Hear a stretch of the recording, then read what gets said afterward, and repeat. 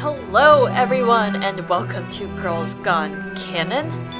We are watching, this time, His Dark Materials, not reading. We're here to discuss Season 1, Episode 2, The Idea of North. I am one of your hosts, Eliana. You might know me as Glass Table Girl or Arithmetric, depending on the medium. And I am another one of your hosts, Chloe. You might know me as Liza Arbor on Twitter, Tumblr, or LizaNarborGold.com. And you guys, we are covering spoilers from the main trilogy. That is, of course, Northern Lights or The Golden Compass, The Subtle Knife, and The Amber Spyglass.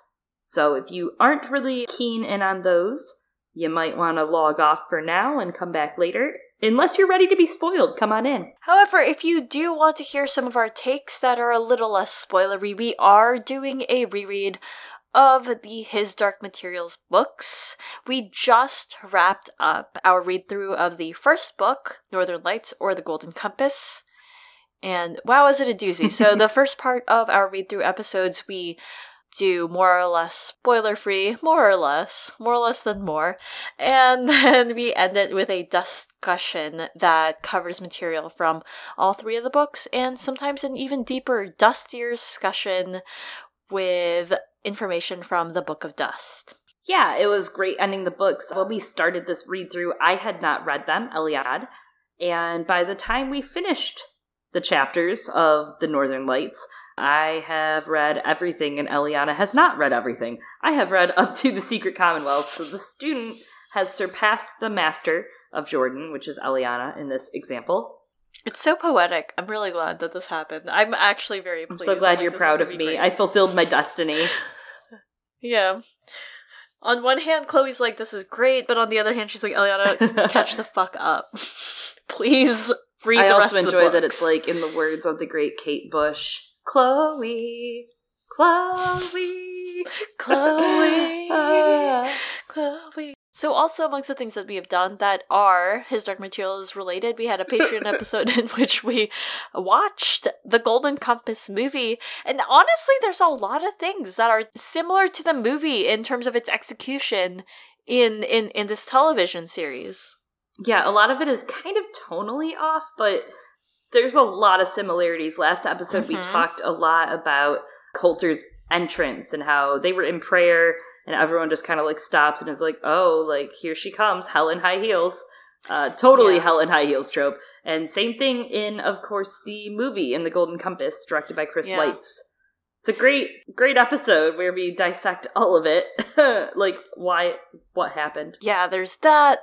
There's having Billy Costa, right, be the one with the demon ratter, as well as having Lyra knock the glass out of Lord Asriel's hand instead of just whispering, no. Yeah, there's a lot, too, in this coming episode we're going to talk about. But first, we did get some emails and tweets of note from some of our friends on the internet.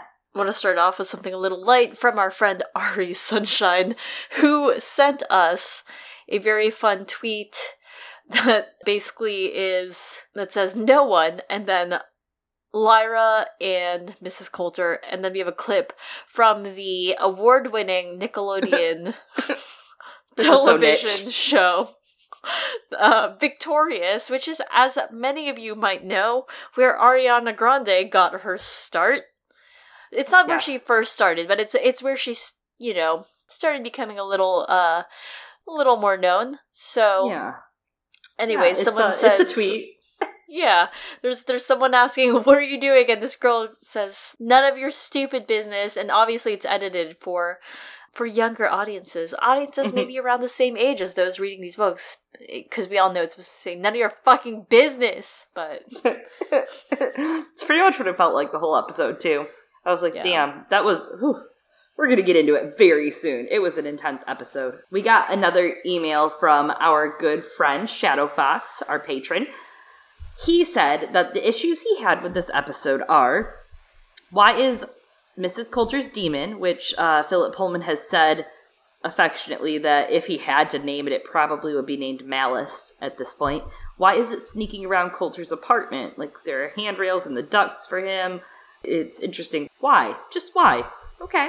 That's a good issue, I guess. I don't know issue, but I do think it's an interesting concern.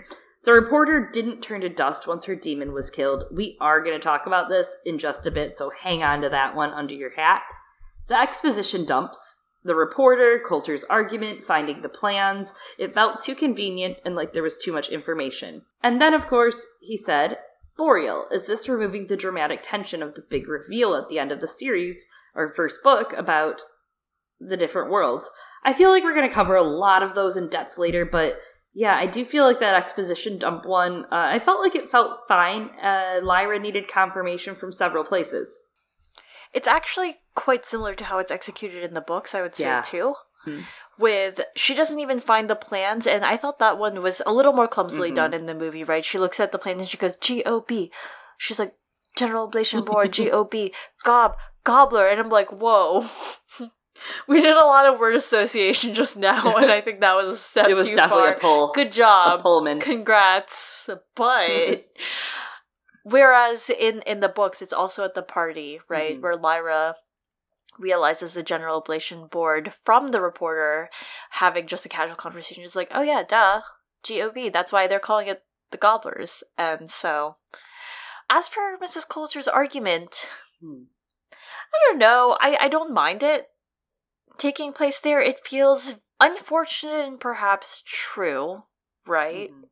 They're pulling perhaps from not everyone's homes were like this, but of course some people who came from homes in which their parents had a very nasty separation and perhaps toxically so might sort of expunge information about the other, right? Yeah, I didn't feel awful about it. I think it felt dramatically fine. I think it added more weight to that argument and to a scene that's already so iconic, right? Mm-hmm. That's an iconic scene. The iconic scene is, of course, Coulter's demon beating the crap out of Pan and beating Lyra into submission. That is what that scene's all about. It's about power. We're going to talk about the power that's displayed in that scene in just a bit. Mm-hmm. I think it works. I do think that it coming from Farder Coram is a little better.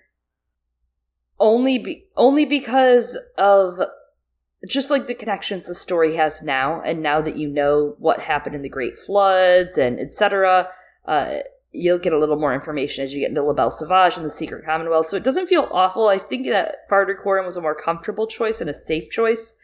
And overall, a lot of these changes that are happening, I think that, Pullman did produce and he did approve the scripts. This isn't butchery, and it also could be a lot of, hindsight, like, is 2020, right? Like, maybe he's fine with this new, fresh take on it, and he thought, I didn't think about the story in this manner when I told it, and this might be a smoother way to do so. And I do think it's a good adaptive choice to get it out now, because it seems like they're barreling on fast. Yeah, and I think I'm going to come back to what I think ends up happening, regardless of intent and whether it's good or bad, but what it tells us about the story and Mrs. Coulter's character, for her to be the one that this reveal comes through, what the story is doing, when we discuss that scene. Shadow Fox did say that the likes of the episode, the highlights for them was Ruth Wilson's interactions with Lyra, right? It was amazing. Her performance showed some cracks in the armor, some emotional instability, when she let slip about Asriel, when she's like in the bath scene contemplating the urge to jump. I think he says that he thinks these scenes plus her acting really lets us understand Mrs. Coulter's complicated character and what a multifaceted, layered character she actually is. And I agree with that. Ruth Wilson was the MVP of this episode. If you watch this, just her tone, the way she flipped between and the way her lips smiled when she burns the letters, her face. Yeah. She really nails a lot of it. And I mean, she's been nailing it since the first episode. Like, sometimes her face doesn't even move, but you can tell exactly what the emotion is. And she conveys it. Like, for example, her displeasure with Roger speaking to Lyra at She dinner. didn't even have to move. It was a reverie. She didn't move at all, but it was clear what was happening there. Yeah, it was amazing. So she's just been doing an incredible performance. Maybe I'm blinded. Maybe we are. Is she the Lena Headey of this show? Her shoulders probably hurt just as much, I don't know. I think so, but I think that everyone else is doing a really good job right now, too. I'm like blown away by Farder Coram as Elsie Mormont, Lord Commander Mormont from Game of Thrones. That is like, I didn't know if I would like it. I told you this before. We've talked about it on the cast before. I love it. I think he's a perfect Farder Coram. And all I can see is just like, no spoilers, but him in the future. And it just makes me happy. Yeah. I love it. I like that they made him more gruff as opposed to bumbling old man, which is how he's kind of in the movie. But still a sweet grandpa. Yeah. But they're all sweet. And that's the thing about Farder Coram and John Faw, and you see it in this episode, right? They're both sweet in different ways, and they both play off each other. Yeah. That relationship's so clear. This John Faw is definitely growing on me. Definitely. Oh, we did get another tweet from Tiger Woman Bride, and it was about the golden monkey, and I thought it was interesting. Yes, so the tweet says, the golden monkey species was on 7 worlds, 1 planet, on the BBC as well. They live in really cold forests and have snub noses because they're less likely to get frostbite. Well suited for a trip to Bolvangar. Interesting. That's very interesting. I have seen the screenshot of the 7 Worlds episode. Yeah, I thought it was funny. I was like, when I first saw it, I was thinking, this is a weird Historic Materials promo. Then I realized, no, this is this is actually about our real life. Yeah. But I think that's a great detail about the type of monkey that they chose, because there are several different kinds of monkeys that they could have chosen, right? Like, I love seeing the golden lion tamarins when I go to the zoo. They're so small and fluff and shiny, but this is not that species. I do want to say that last episode, I was maybe a little sacrilege saying I didn't know if the monkey lived up to it. This episode, the monkey killed it. I felt the monkey. The monkey killed it. Maybe I wasn't in touch with my monkey. Like, that's what I am. I'm a 92 baby. So, you're the monkey. And maybe I just was, like, rejecting my monkey ship. But here I am accepting it because this episode, the monkey killed it, literally. It was just, like, out there dominating. It was nuts. I was like, wow, I'm afraid. Well, you know me. I was there. I was like, this monkey's chill. You knew the whole time. You knew the whole time. I was wrong. I just like ugly animals. I don't think it's ugly. I find it really charming. I don't think it's that you like ugly animals. I think you just appreciate all animals.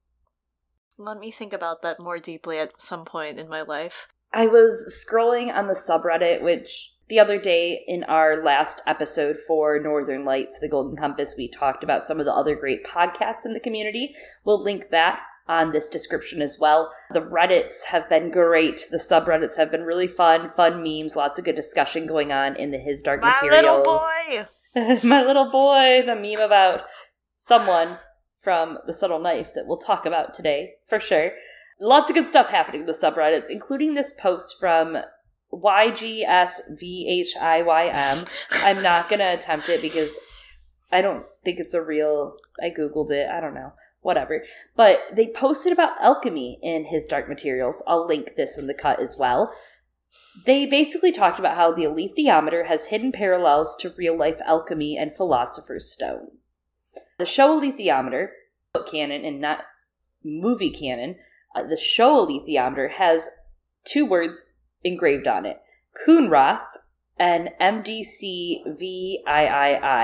But in book lore, Pavel Coonrath made the alethiometer, and he died in 1612, meaning that 1608, MDCVIII, is the year that the alethiometer was likely created. And Pavel is a real-life parallel to Heinrich Coonrath from the second half of the 16th century, who died in 1605, and he cites something called prima materia in his works, prime material. It was thought to be the ingredient in making a philosopher's stone. They also talk in this post about the pre-Socratic Paracelsus, who talked about Eliaster, which meant to be similar and cause of the Big Bang. It was matter, basically, that caused the Big Bang, released by a quote-unquote master who created chaos and life on Earth. So it could basically be translated from Eliaster to prime matter of body and soul, and demons are linked directly to primem matter, dust. So basically, the too long don't read is that the markings on the alethiometer refer to its creation by a character whose real-life equivalent was an alchemist condemned by religious powers of his time for researching real-life prima materia, or dust. This is very, very interesting. I am really glad that you found this post and brought it in. And it's a fun Easter egg that shows all the detail and attention that's being put into crafting this show. I think that's why I'm not mad about a lot of these changes too and these adaptive kind of things they're doing, because I think it's fresh. I think it's fun, really respecting the lore and the world building, because if it's something that Pullman does, it's world build, right? Like, you feel like each world you understand. I can see Cittàgazze in my mind right now without even closing my eyes. Yeah. I can see the tower, I can see the brick walkways. I could just feel it all. I think that's really cool, the stony walkways in my mind. I just love that I can see that. I can see the world of the dead. I can see the cliff ghasts in my brain. He really painted a picture well, and I think they're doing that. There's some things they're adapting and skipping and skimping, and, I can see that's going to happen in the future too. I don't expect the Harpies to be perfect. I don't expect certain things to be perfect. We'll see what happens.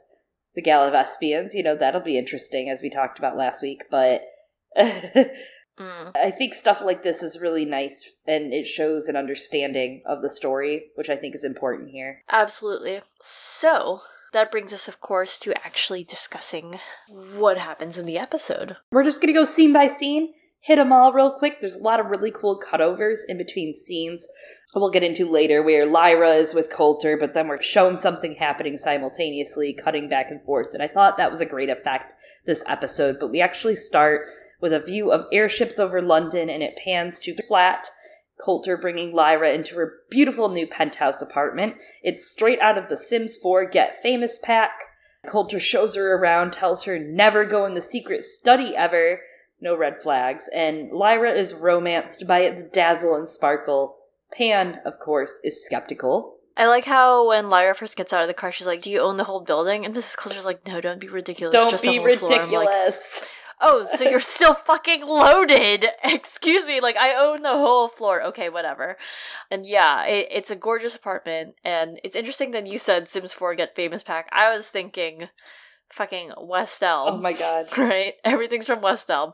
But, like, just to talk a little bit about some of the decorations of her apartment, a lot of her ornaments, a lot of the side walls, and some of the tables, right, are very much in an Art Deco style. But interestingly, a lot of the seating, for example, the seat at her study, when she, like, talks with Lyra and other places, are in a mid-century modern style. So we're somewhere around there. She's a classic woman, but also knows how to mix the two together. And I think you can see a lot about Mrs. Coulter by her furniture choices. I mean, you can also say a lot about her from, like, the way she murders children. But anyways, Roger and Billy Costa reunite very briefly. They just see each other, they're in a room together, and then we skip into the dusty intro. You guys, it's so HBO. Yes. Every week I'm just like, this show has a lot of HBO. It has some BBC vibes, don't get me wrong. This is someone who's like a Doctor Who watcher since I was really young, but it's also very HBO. The BBC part of it is actually doing really good. It's pulling at your heartstrings. I mean, I cried in this episode. That says a lot. It's the second episode, and I was, like, in tears. So I was like, this is good. They're doing good. I mean, I really like the intro, and we discussed it a little last week, but there's more things to say now. Yeah, absolutely. Last week you called out some really cool stuff in the intro, like the slicing of the letters. Eofer on Tumblr actually made a post about it and talked about us talking about it, which was cool, because I was like, yeah, that's what I just thought it was the coolest catch. I did not notice. I guess I noticed it, but it was very subliminal to me. I was just like, oh yeah, whatever, the letters fall apart because cutting, and just moved on. I'm just impressed that Eofer got that handle on Tumblr. I thought you were going to say that Eofer understood it. I was like, me too, because he's dead. So, Lorne Belf, if you guys are looking for a better breakdown on some of the music that Lorne Belf is creating, check out this podcast. They are covering Lorne Belf extensively. Matt is covering it in his parts of the episodes. But Lorne Belf did the lyrics in Latin, which are based on Virgil, the Latin poet. And there have been some rough translations that have been passed around. I cannot read Latin, so... Again, I did not take Latin. I took 2 other Romance languages that people actually speak today. but we're going to give it a go. It's Susurros immortalis aduient harus species incipit parvuli. Incipit parvuli procidant mensis magni incipit. Or maybe it's incipite. I don't know. I was thinking it was incipite, but I didn't know. Fuck it. I don't know. I studied Spanish and French, and in French you don't pronounce a bunch of the letters, so... No, I get it. Yeah, French you just skip over it and then you have a cigarette. Am I wrong? So the rough translation to all of this kind of comes to, they hear immortal whispers, begin, children, and read the omens. Begin, children, for time passes quickly by. Begin.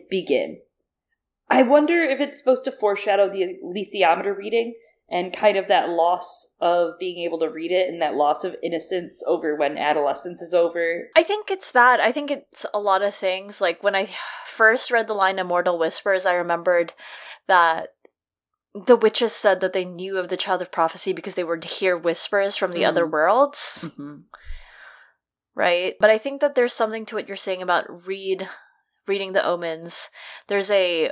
Immortal Whispers also reminds me of a couple things. We're going to go down this weird chain of a poem called Whispers of Immortality by T.S. Eliot, which is much more about death as opposed to immortality, because T.S. Eliot was, he was like that, a bit of a troll. More like extra. But not really troll. I don't know. He was a modernist when it came to literature and was therefore responding in many ways to a lot of previous literature. And one of those includes a poem called Intimations of Immortality. So you can see how Whispers of Immortality would respond to Intimations of Immortality by the poet Wordsworth, which is more about childhood and a sort of longing, but at the same time celebration of it, versus T.S. Eliot's focus on death and decay.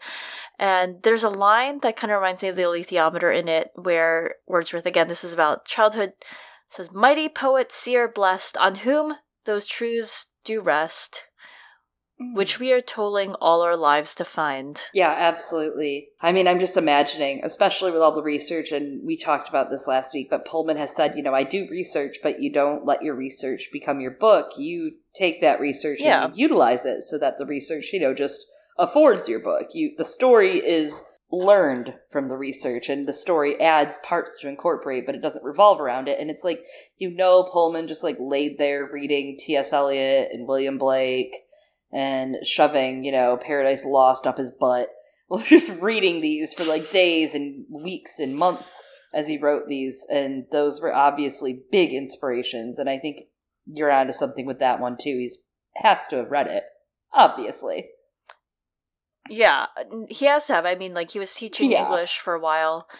And speaking of poetry, there's one more that you actually talked about just now. You said that the lyrics are based on stuff made by Virgil, the Latin poet, who Dante kind of writes this very elaborate fan fiction, this very big erotic friend fiction. You might have heard of it. It's called The Divine Comedy. Never heard of it. I'm just kidding. Obviously, I have. Yeah. So obviously, the most famous of these is the Inferno, right? And he goes through the afterlife and all of these things. The underworld, hell, and then the other part, and then he makes it all the way up to heaven, and Virgil is his guide. But, I mean, we talked a little more in depth about some elements of the Inferno that make its way into the books, perhaps, in our End of Northern Lights episode, but it kind of makes sense for the series as a whole, if you think about it, especially with the Amber Spyglass and going into different worlds. Yeah, if this is the Inferno, then it's truly we're all just in hell. Yeah. Yep. Though if you think about it, you can combine the alethiometer and Virgil in some ways, right? Because the alethiometer serves as Lyra's guide through all the different worlds, as Virgil kind of does, but not really. He's okay as a guide. So speaking of hell and the almighty leaders of it, Mrs. Coulter has breakfast with Lyra on the balcony. Looks nice. Eliana's got a cool balcony-ish thing. I was like, that's how this whole scene is Eliana's place. Me. Oh, I've never been sure about them heights. I can never get away from the occasional urge to jump. And by me, I mean Mrs. Coulter. Oh. So I watched this episode a little drunk, okay? I had a little bit of wine to drink. I was very excited about the episode, and an hour before, I just kept drinking wine, I guess. So, like, by the time I watched it, I was a little sauced. I wasn't, like, bombed, but I was like, ooh, I'm a little loopy. And I was so excited about everything. I think I was hitting my partner on the side, just like, oh my god, did you see that? Oh my god, that's so cool they did that. Oh, that's so smart. But when she said this, it was so early on in the episode, and I was just like, I see you guys. Mm-hmm. I get it. Mrs. Coulter, not sure about heights and jumping. Yeah. Interesting. Metatron. Yeah, it's absolutely her jumping off into the abyss. As much as it is about, of course, her own, like, self-hate, I guess, but... Interestingly enough, I do think it paints her obviously really well. Like, they're obviously fleshing her out and making us really struggle with her so hard. And I think this is important to establish her ending. Yeah, yeah. And for, you know, the Amber Spyglass and some of the questionable things that she happens to do. For sure. I do really love the way they capture the awkwardness of this scene, right?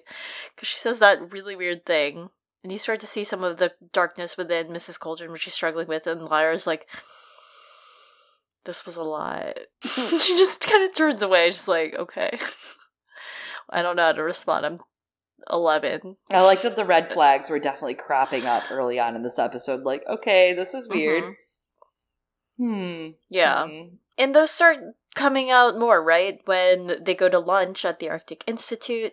Yeah, Lyra won't behave. She's like, I just want to look at all the cool shit. Like the Pantsierborn skull, which I know the whole time. I was like, can't they just say Pantsierborn to make Eliana happy? And they didn't. She called him an armored bear still. But if you actually saw the His Dark Materials Twitter account released the title card that was on display of the skull, and it said, the skull of this medium-sized adult male was brought back after being killed during the height of the Skraeling conflict. It's preserved with the piece of armor it was found with. As is custom for the Pantsierborn, they build their metal from meteoric metal known as sky iron. Their armor is the nearest thing they have to a demon.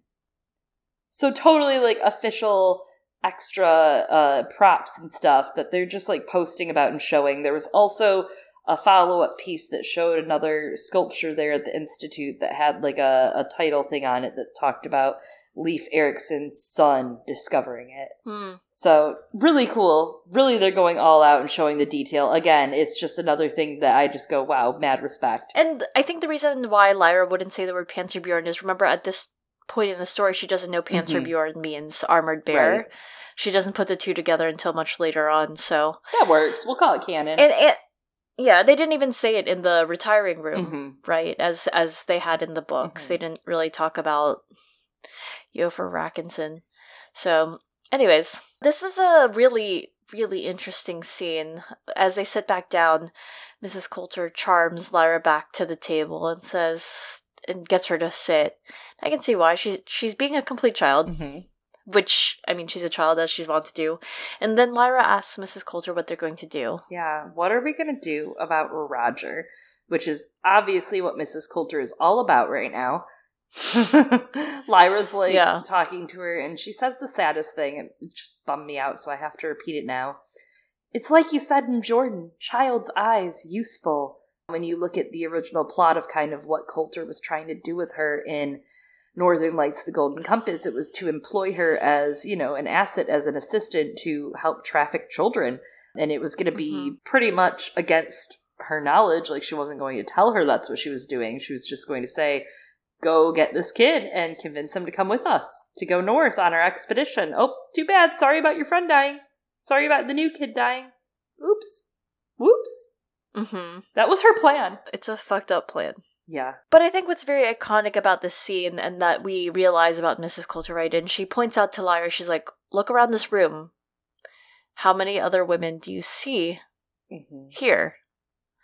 And it's just the two of them. And she tells Lyra that she can teach her the skills that she'll need in order to have power in this world of men. Yeah. And that she can mold her into something special. I thought it was a really interesting scene on power. I mean, that is what this episode's about. It's about showing power, who has it, who does what with it, who wields it, and Coulter tells her that. And one of my complaints that will come up on is how and it's a very minor complaint, but it's that Lyra doesn't get to see a lot of the femininity in Adele Warminster. In the books, Adele Warminster, the journalist, is kind of chit-chatting with some scholars and being flirty, and Lyra watches it, and it's like her scene where she realizes, oh, this girl's doing flirting for a different reason. Coulter is really the other big source of femininity, and later on with the priest coming to Coulter's flat and all of that, there's an interesting display of power, and Lyra sees the power transfer from person to person and who actually has the power and who does not. So I think this episode really, really established power and structure. Yes, absolutely. And that's absolutely part of why Mrs. Coulter calls Lyra back, right? She's like, we need to show them that we can control ourselves, and that way we can control them, I guess. And then she afterwards offers Lyra, all right, so who do you want me to introduce you to first? Yep. There's a small thing that I wanted to call out here, showing kind of the world that they live in. The chef brings Mrs. Coulter, without her even asking, a dish at first, and they're sweetbreads. Mm-hmm. And I just want to elaborate on what sweetbreads means, because interestingly, neither of them eat it, so we don't get Lyra's reaction to it. Sweetbreads does not necessarily mean pastries, and that gives you a sort of sense of what kind of place the Arctic Institute is in terms of it's full of explorers, and therefore a more expansive culinary palette, right? Sweetbread is a name that can refer to things like the throat, gullet, neck, parts that people, as we know of, don't usually eat of the animal, right? Like, it's not quite offal, O-F-F-A-L. Sometimes it refers to ovaries and testicles of animals, but it isn't literally a bread that is sweet and a pastry. It's an interesting metaphor when you think about it, that it's something like savory, and it's something you wouldn't immediately think of when eating a cut of meat. You don't immediately go for that. You think, I want a T-bone, if you're a meat eater. But it's also interesting because it's something that's savory and maybe not the first thing you'd want to eat, called a sweetbread. So something that looks really, really good and beautiful and wrapped in a satin dress on the outside, but when you get to the inside, it's disguised. You know, it's a misnomer. It's completely a misnomer. It's definitely something metaphorically that you're like, oh, would you like some sweetbread, child? Come into my lair. All of a sudden you're in a trap. This wasn't sweet bread. Yeah. It's absolutely a valued dish in many places, right? Mm-hmm. And it's called sweet because some of the meat might be sweet compared to other like savory parts of the meat. But and apparently bread might come from brede, meaning roasted meat. Yeah, it's supposed to be really like marginally juicy. It's supposed to be tender. But yeah. Anyway, then we cut away from the Arctic Institute to a different place entirely, somewhere that isn't the height of privilege. It's the Egyptians planning their attack. Yeah, it's a short scene. Benjamin is taking a big leadership role, and you saw the preview for episode 3, right? Benjamin is out on a mission in the preview for episode 3, so everyone say goodbye to Benjamin. Yeah. That motherfucker dead. The next episode, right, is called The Spies, and I believe that correlates with what happens in and that's what I do. I'm kind of excited about this change, because it's not exactly a change, but we know that Benjamin went out on a secret mission to go do some shit, and that was it. So the fact that they're showing this, and this is what Benjamin was taking and doing covert ops on, I think that's really smart. I love that they're showing the other side of all of these different factions involved in the story. Yeah, I think they're doing a really good job in thus like building suspense, showing how big this world is, and we'll talk about it a little later. I love that they're focusing so much on Roger. Yeah. And his story. I think that's really good. But also, we talked about how there were hints that it's going to focus more on Roger at the end of episode 1, but at the same time, like, that kid was too well cast. You can't waste an actor like that. No, he's doing a great job. He's so good. I was proud of him. What's going to happen when you get Will? What are you going to do about your baby boys? My little boy! You're just going to replace Roger with Will. That's what Lyra does. Yeah, it is. Because that's what Lyra does, and we'll come back to this in a second. Coulter gives Lyra a bath in the next scene. They talk about giving Lyra a new hairstyle, and she starts to tell a story, although it could be false, of Roger climbing her once long hair. Coulter tells her very sharply, total change of mood, don't lie to me. And she then goes into the speech that Lyra has potential but needs to be prepared to change because she could be extraordinary. So what's remarkable about this scene is when we get the hints, right, of what Mrs. Coulter is about, because when she tells Lyra, "Don't lie to me," she grabs Lyra by the hair and turns her head to look at her. It's a violent scene, in a way. This whole episode is just, like, very violent and very abusive. Yeah. But you start getting hints of it here. And then you see the monkey turned away. Interestingly, Mrs. Coulter doesn't make Pan turn away here, as she does in the books and in the movie. I was waiting for it, too. I thought there was a moment, and then it didn't happen. I never realized it before in previous versions of the scene, but I think there's a little bit of something to Mrs. Coulter taking Lyra into the bath and the whole idea of Mrs. Coulter doing the ablations and trying to keep kids from getting dusty, allegedly. And it's that idea of not wanting them to be dusty and this idea of trying to keep Lyra clean, innocent, within the bath. Yeah. Baptismal, little. Keep her innocent and young. Yeah. Anyway. And, I mean, she does this when she dresses her up in a couple scenes. It's very much infantizing her and very much so just turning her, like, into a doll, almost. Which we get into later on with Eofor Ragnarok. That's his name. It's Ragnarsson or whatever, but I'm just going to call him Eofor Ragnarok because Ragnarok is the best movie. Thor Ragnarok, the best movie ever created. That's my decades list, Eliana. Thor Ragnarok. So Thor Ragnarok, the bear, has the demon doll that he got from Coulter that, resembles Coulter. Well, Lyra comes along, she's like, "I'm your demon." Well, that's what is being done to her right now. She's being dressed up as a demon doll. That's what Coulter's doing with her. She's made her into her little pet, just like Pan says in the books. Mm-hmm. Pan doesn't like any of this. He tells Lyra later, and this is when I cried. I'm going to be honest with you all. This made me cry. This is a Chloe cried alert because Lyra is like, she's nice to me and we deserve to have nice things for once, Pan. And he's like, "Yeah, we do." And then she says, "No one's ever said I could be extraordinary before." Yeah. That hurts. I'm getting sad right now. We can't talk about it. We got to keep going. I'm going to cry. Oh, I was going to talk about something in this. Okay, I'll just cry alone. Okay. I think it's interesting that at this point, right, as we see Lyra getting more experience and realizing the difference between appearance and what's actually within and what people are like, right, and it changes at the end of the books, she's conflating being nice with being given nice things. Yeah. And of course, it's also that Mrs. Coulter said that she could be extraordinary, but we're seeing throughout these moments, I'm like, Mrs. Coulter's not really treating her that nice. Mm-mm. But she doesn't know yet. She just is mistaking that all that glitters is not gold, as we've talked about many times. And she's swept away by the dazzle of women can do things. Like, oh, wow, Mrs. Coulter's a scholar? That's not something I ever knew was possible. The only woman she knew was Mrs. Lonsdale, the housekeeper, who isn't in this show. But I digress. Sorry, did I flip a switch a little bit? Did I Coulter out there? Maybe you did.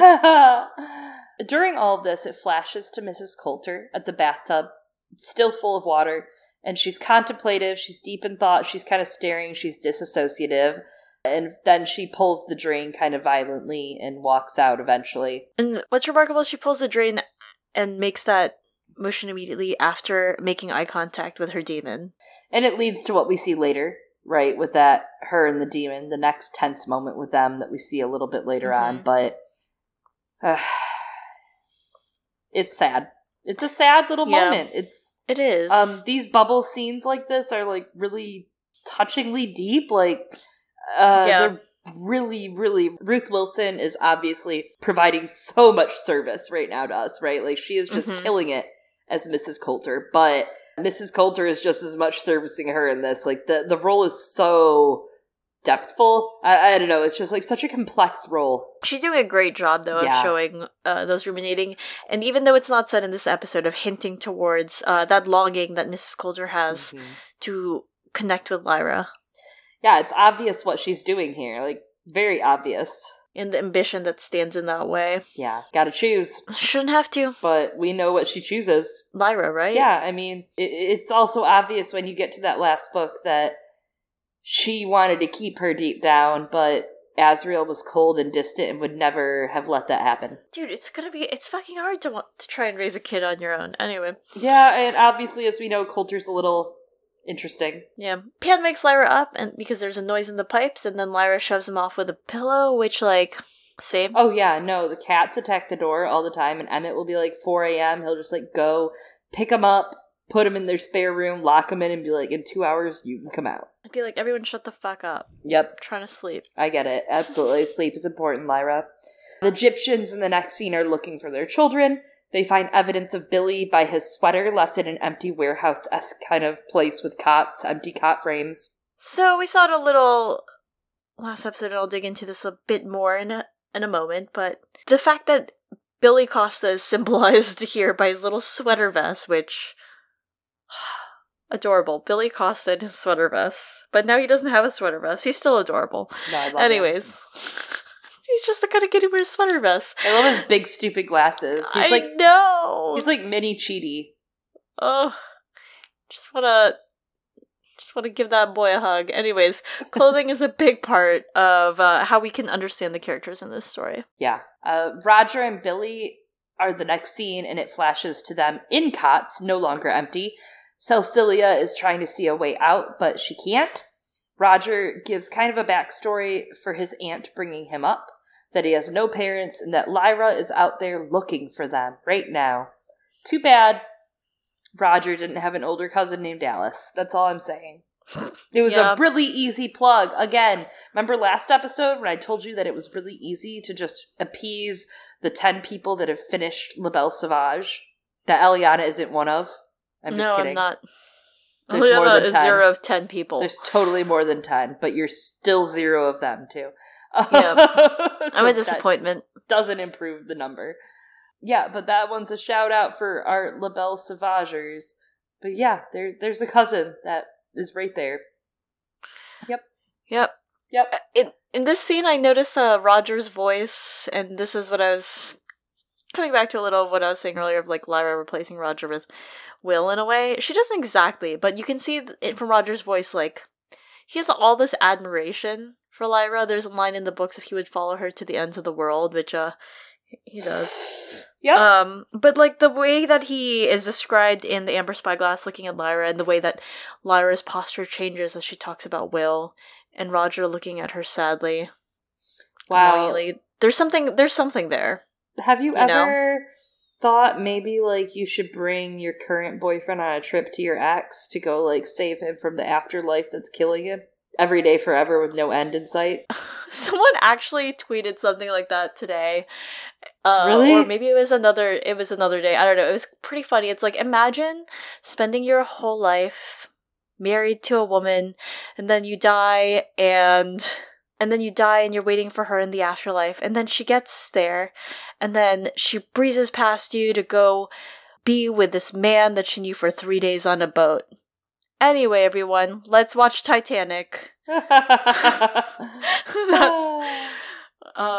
she and Will knew each other for longer than that. They went through a fucking lot, but that's like, yeah, that was honestly like a decade in his Dark Materials world, in my opinion. So yeah, but Lyra and Roger weren't at that point in their lives yet to kids. like realize. Yeah, they didn't realize what romantic feelings were, but they were on the cusp, and they slagged the fuck off on the rooftops of Jordan. Yeah, they were kids. Yeah, innocent. They were, but there's like some language in there that you see like hints of like with Roger. Anyway. Yeah. Will is a total mother duster, you know what I mean? I mean, he's basically Yorick as Bernison. Furry. Yeah, as a human. Apparently that's the appeal. Yorick.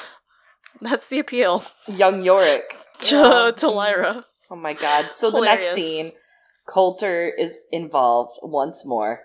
She's buying Lyra a dress because she's the nicest caretaker mom ever. She teaches Lyra how you dress as a woman is important for people to take you seriously. She dolls her up in blue. This is her, like I said earlier, playing dolls. And Coulter says it's her color, which, I mean, sure, but Coulter keeps wearing it. So I love that Coulter's projecting, this is your color, Lyra, because you're mine. By the way, you literally are. You're my daughter. Yes, and that's absolutely what she's doing, and again, clothing is a big part of the characterization in this show. There's actually a great article on Tor.com by Tyler Dean called What Setting and Costume Reveal about his Dark Materials literary agenda, and the author actually talks a little bit about how costume setting allows people to interpret how this show is very much in reaction to the Chronicles of Narnia. But here, as you said, Mrs. Coulter is projecting on Lyra, and this is actually another cue, I think, that's taken from the Golden Compass movie. We discussed it in our episode about the Golden Compass, but Lyra's characterization comes through not only her type of clothing, but the colors. Like, obviously, she's like, oh, I can hardly move in this clothing, about the restrictive nature of her relationship with Mrs. Coulter, right? But in the movie, she's kind of known by that red color. And here, again, Mrs. Coulter's projecting that blue onto her. And we see that almost all of her outfits and the colors match Mrs. Coulter's throughout her time with Marissa, but slowly the colors that Lyra wears begins to diverge a little from what Mrs. Coulter wears. By the end, at that party, she's wearing like a lighter, dustier, almost grayish blue, and Mrs. Coulter is wearing this like amazing deep green dress, right? And I wonder if we're going to see Lyra return to that red color in a bit as she regains more of who she is outside of being Mrs. Coulter, but she might not. She's going to don, I think, some of that Egyptian wear. Yeah, she's very adaptable, as we've learned, as far as where she fits in. You know, she wants to be a polar bear, she sleeps under the snow. She wants to be a witch, you know, she flies around on the deck and makes Pan be a burb in her brain. She likes to fit in, get in where you fit in, kid. She's just trying to find her flock. That's all she's ever been doing, is trying to find herself among people, among her flock. And I don't know if she'll return to Red so much now that she knows Asriel's her dad, because if that was her thing before, you know, et cetera, et cetera. But she might. Who knows? I think she might go a little bleak for a while, right? We might not notice a lot about her clothing. She's going to be first captured and then moved to the Egyptians, and maybe nothing stand out outfit-wise, but she's going to be in furs soon too, going north more. So maybe bland furs, we'll see a lot of seal skins and such. I mean, it's practical. She's like in the mirror and she's playing with her dress, trying to get comfortable with it, and Pan like starts making fun of her. And they both laugh about it. It's not too tense, but in a way you're like, Pan, don't be a dick. You know, let her play around with it, even if it's uncool because Coulter's dressing her up like a doll. At least let Lyra play with it. Let her explore that femininity, obviously. Yeah. And then Lyra says, like, if my uncle could see me like this, and Mrs. Coulter says he'd be delighted. She's totally being sarcastic, too, and you can see in her face, she's like, he'd be delighted. Yeah. At the same time, I wonder if she kind of means it a little, like, clearly she's frustrated with the way Lyra's been brought up. And I think Lord Asriel is a little too, he's like, they didn't teach you fucking anything, did they? Yep. They tried! Yeah, but, like, you can't Not like teach. that. It's the wrong pedagogy for a child. Yeah. Especially Lyra. Yeah. She's not just any child. Yeah. She's a child in a fucking college being taught university courses. Yeah. It's like Smart Guy, but not. What a great show. Anyways. Yeah. Lord Boreal meets with the Master. Yeah, Boreal wants to study Grumman's head, the head that Asriel brought in. The Master's like, nope. Sure, not gonna let you do that because of Scholastic Sanctuary. And Boreal's like, yeah, but no one gives a fuck about Scholastic Sanctuary. Boreal then accuses him of imbibing in heresy with Lord Asriel because of him visiting and speaking about dust, and because, Jordan decided to fund his investigations. The Master says it's Jordan's right to keep Grumman's skull because he's a scholar and he's protected there. Keep the skull.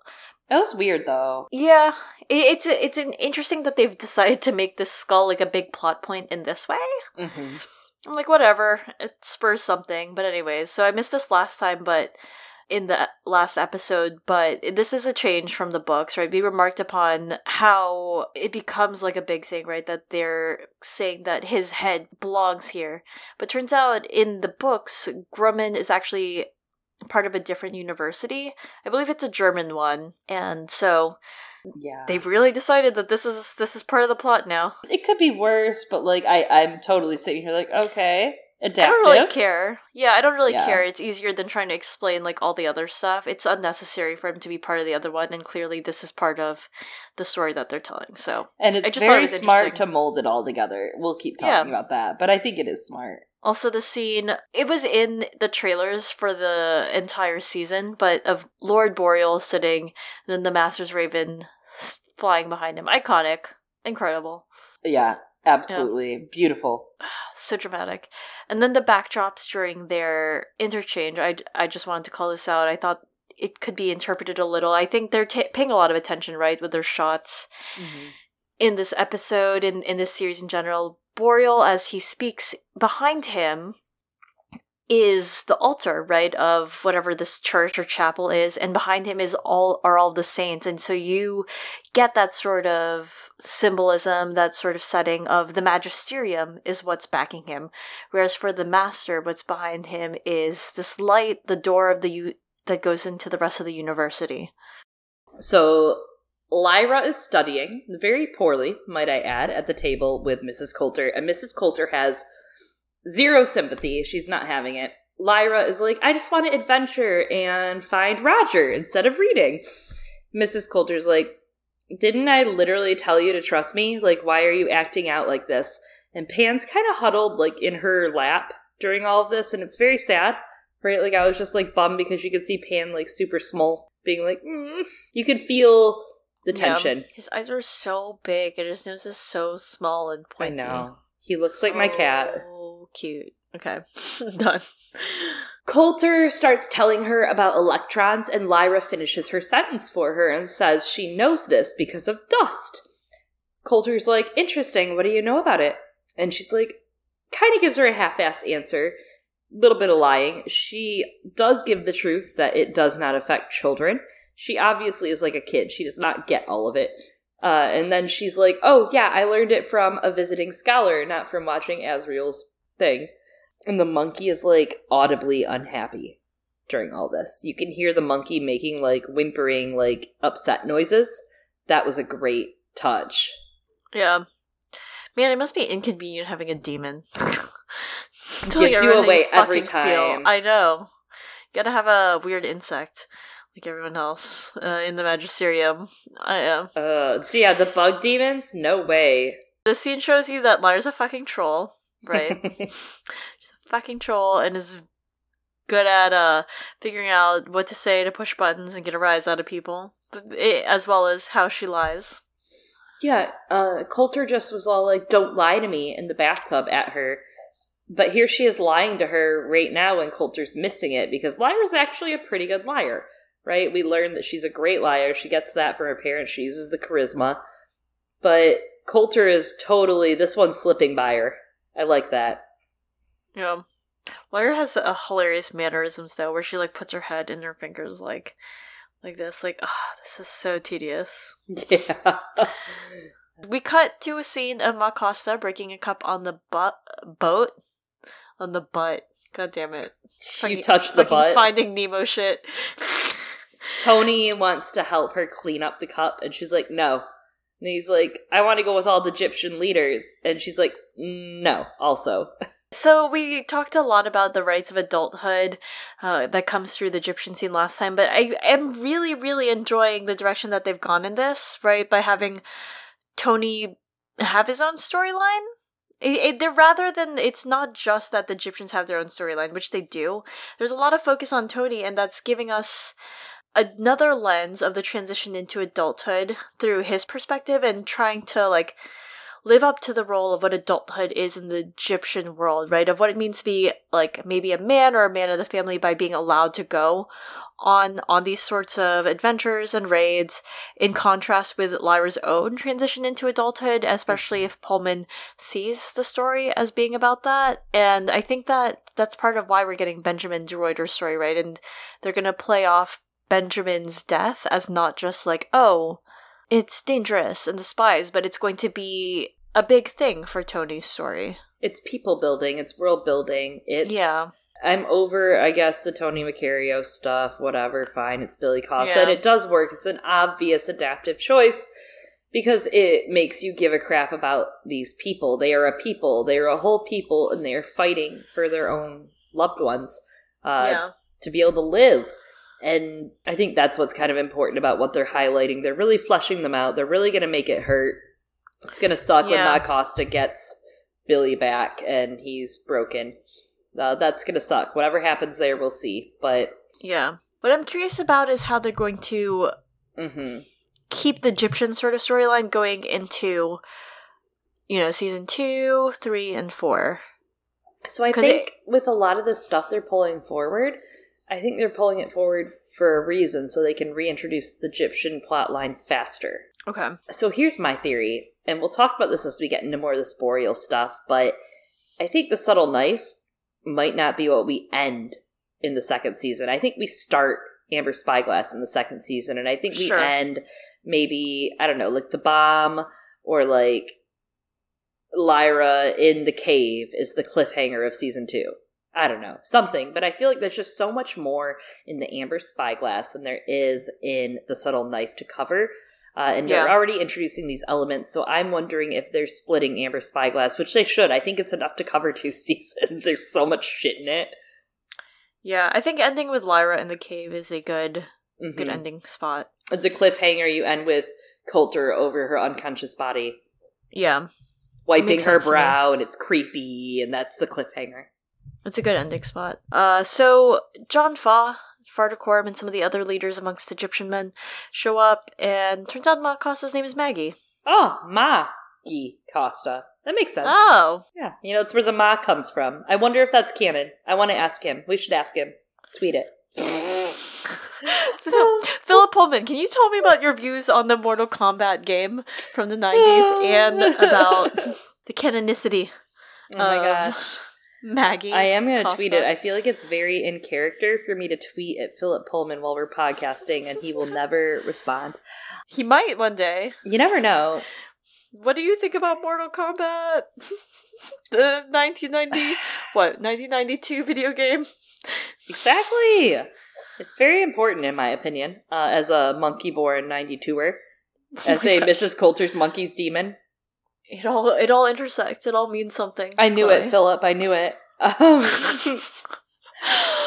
So they present Ma Costa with Billy's sweater.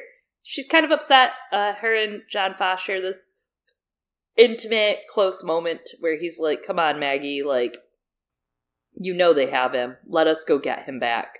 Joe Bradley, one of her friends on the internets, was saying that she thought that John Fa and Ma Costa were in a relationship from this scene, and it is a very intimate moment.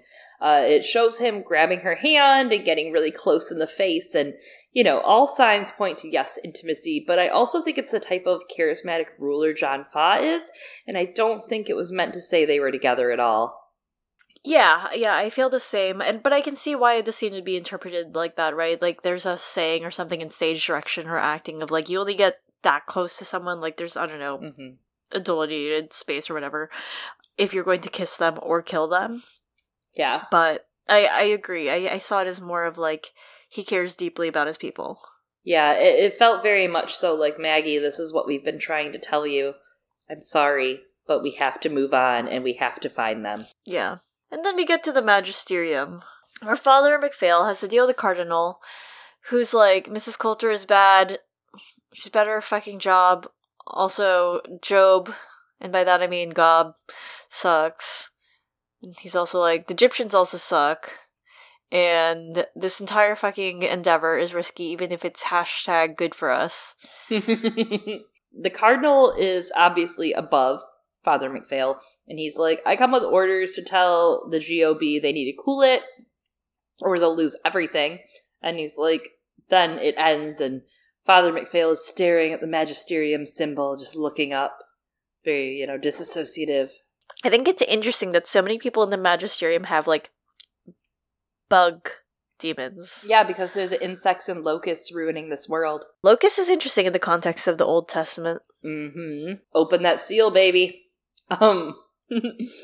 So the noise in the pipes has come back to Coulter's apartment. Lyra finally believes him. She's like, all right, Pan, you might be onto something here.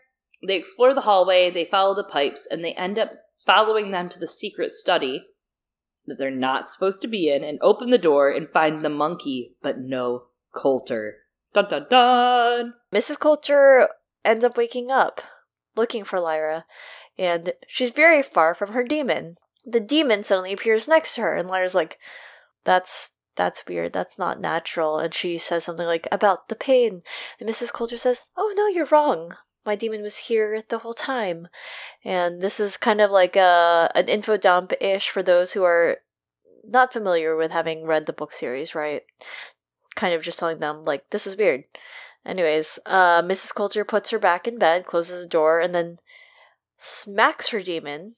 Very fucked up, very much so signifying that self-loathing we've been talking about, and very taboo. You don't just hit your pet. Yeah, especially when you understand that it's also, like, hurting yourself. I was just going to say, stop hitting yourself, stop hitting yourself, stop hitting yourself. And the monkey looks so sad and pathetic in that moment, as opposed to, I don't know, the way that it's kind of portrayed in the movie, maybe even in the books, because this scene doesn't happen in the books, right? The hitting of her own demon is a direction that we do see in the Golden Compass movie. It is a very interesting detail. They kept it in this direction as well. When you look at La Belle Sauvage, you have a character named Gerard Bonneville that is a little violent with his demon, and I won't go into detail to do any spoiling since it's outside of the main trilogy, but you do get that feeling that he's very charismatic and at ease when you talk to him, and then his demon is just like what's off-putting. And that's the same thing with Coulter, right? When you speak to Coulter, her eyes don't really meet her smile. She's very charismatic and she can talk the talk, but the second she's alone with her demon, you see she crumbles. It's really interesting as a character. And I really want to harken back to our second episode. I want to say was it episode 2 of His Dark Materials, Northern Lights, Golden Compass, where I mentioned that there were theories on the internet that I had read a bunch of and totally agreed with. As soon as I read anything about this scene, about Coulter and her demon being separated, whether it was through experimentation, whether it was through she objected, yes, I want to have the surgery and try it, whatever it was, almost like, choosing, this is what I want to choose to stop the pain of adulthood. It feels almost like she did that. And the passage from the book is, Mrs. Coulter seemed to be charged with some kind of anbaric force. She even smelled different. A hot smell, like heated metal, came off her body. Lyra had felt something of it earlier, but now she was seeing it directed at someone else. Poor Adele Starminster had no force to resist. Her demon fell limp upon her shoulder and flapped his gorgeous wings once or twice before fainting, and the woman herself seemed to be unable to stand fully upright. Moving in a slight awkward crouch, she made her way through the press of loudly talking guests and out of the drawing-room door. She had one hand clutched to her shoulder, holding the swooning demon in place. "Well," said Mrs. Coulter to Lyra. "I never told her anything important," Lyra said. What was she asking? "Just about what I was doing and who I was and stuff like that." As she said that, Lyra noticed Mrs. Coulter was alone, without her demon. How could that be? But a moment later, the golden monkey appeared at her side, and, reaching down, she took his hand and swung him up lightly to her shoulder. At once she seemed at ease again. So, interesting reveal that Coulter can pretty much separate from her demon. That's kind of what we learned this episode. They decided to reveal that. And there is that metallic scent. I kind of theorized that it was supposed to be similar to the metal alloy that separates, the guillotine that separates human and demon. And I feel like this was a confirmation of that. I don't know if she has intercision, right? Because there's clearly still a connection. Yeah. I wonder if it's like something happened that she's able to tolerate the pain more, or I don't know. Because in the passage you read aloud, right? She took his hand and swung him up lightly to her shoulder once she seemed at ease again. And I'm not saying that people, get more used to pain, right? But it's... Right. She hits her demon, right? So it's like... Canonically, it has to have been... they had to separate physically, not with the metal. But the fact that there's that metallic scent really makes me think that that metal alloy was involved and that she had to undergo it for some reason. It makes me Maybe it's just adding to the tragedy that is Mrs. Coulter and how awful she is, but also that vulnerability to her. But that fact that there's that metallic scent with her anger, that makes me think that she was separated physically with some sort of metal alloy from her demon. Especially because she's the poster woman for this experimentation on children. There's that, or like, it almost sounds like she's taking something, like, that has to do with the metal. I don't know, but Maybe. like... I mean, she takes this beyond even the idea of taking, like, something that could make the metal smell like that. I mean, it's more also the joy she gets from these children being sent to these centers. In that self-loathing sense, it feels like she hates it because she's had it done. You know, but she also is like, good, someone else should suffer. Mm-hmm. It's like the system that nourished her for so long, even though it really didn't, it rejected her. She refused to see that. And now she's like, keep going for them. Yeah. The system that made me this way. Or she keeps hoping to find a child that'll end up like her. Mm-hmm. Right? Insanity, basically. Yeah, because, like, she's not completely severed. Right. In the way that, like, the other people at the station, as we see, are. It's interesting.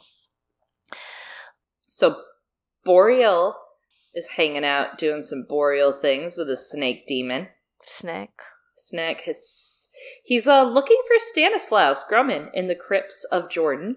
He finds Stanislaus' skull, but then he's like, it ain't Stanislaus' skull. Asriel's a motherfucking liar. Who saw that coming? Not me. How could I just want to know how he knows, right? Right. Absolutely.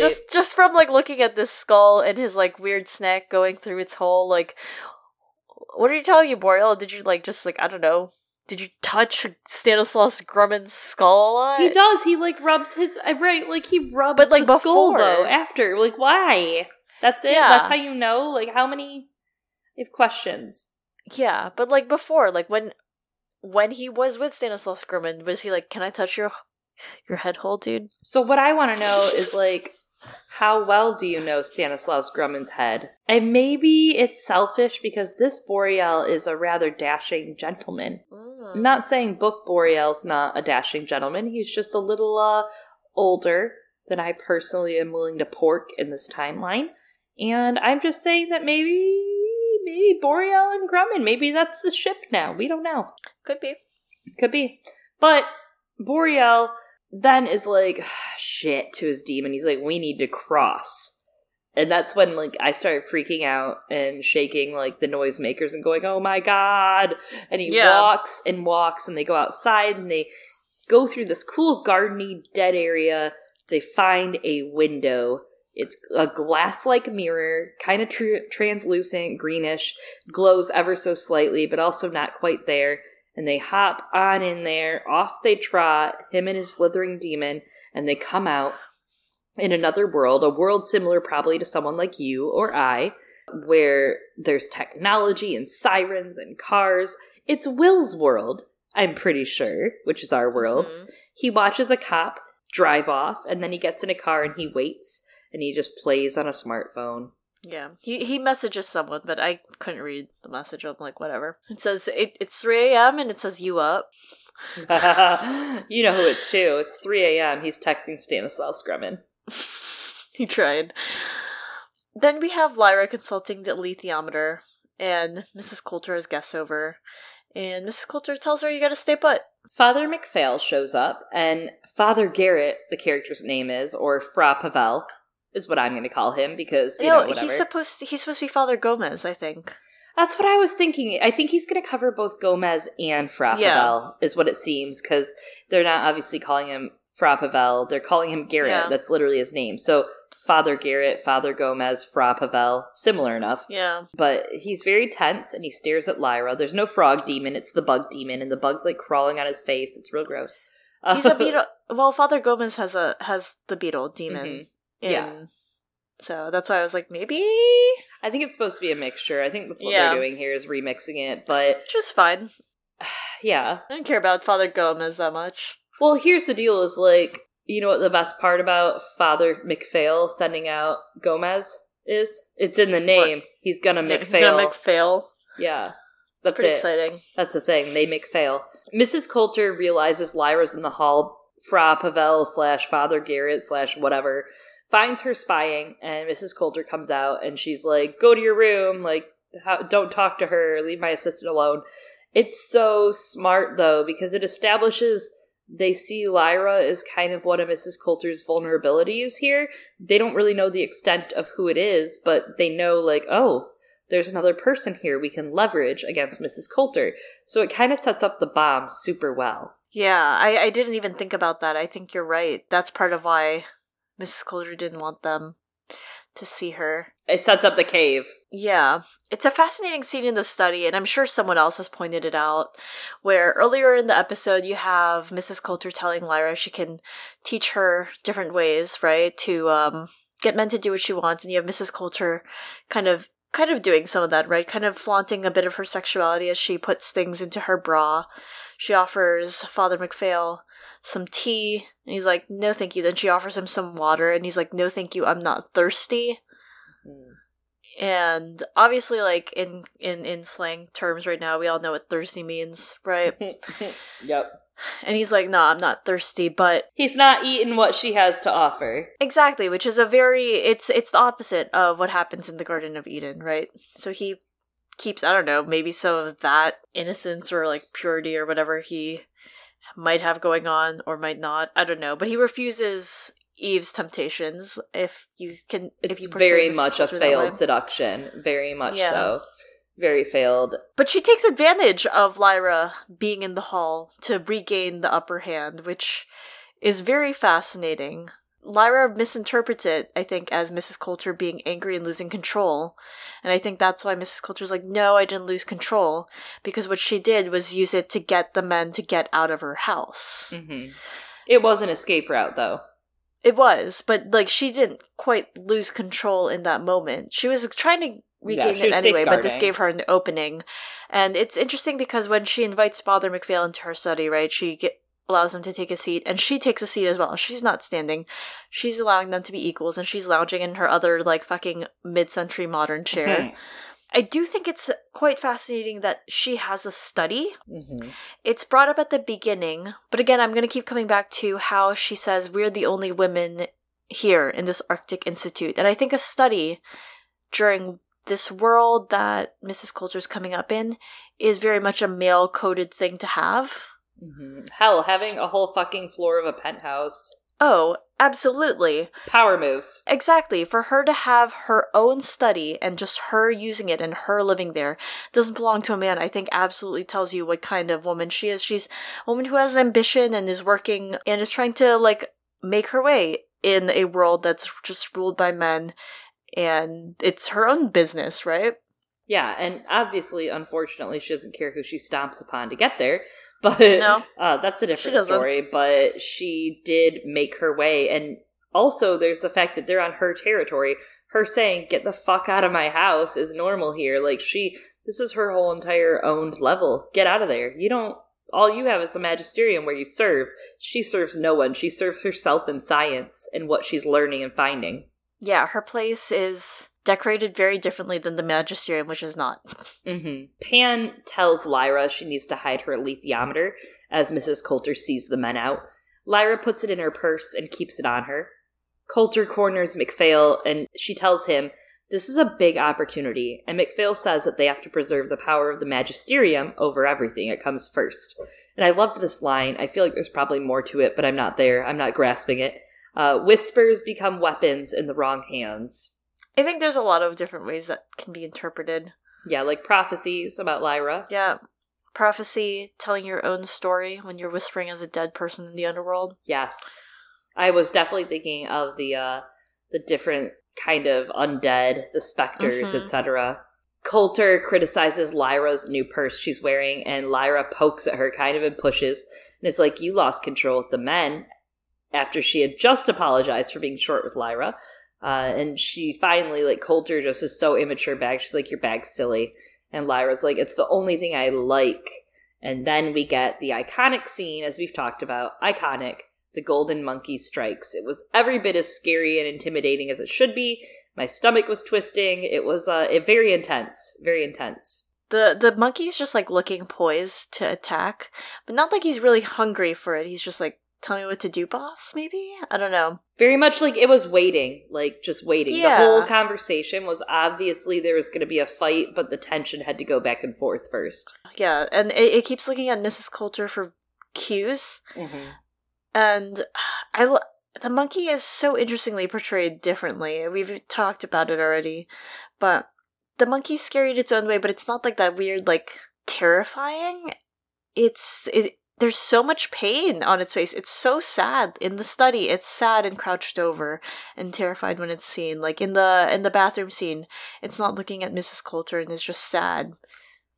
Yeah. It's so pained, and we later on see her longing on the monkey's face to love Lyra. I don't know. Yeah, and we learn, like, Coulter has obviously shut that part off, whether it was through a physical severing by force or physical severing by she actually separated herself.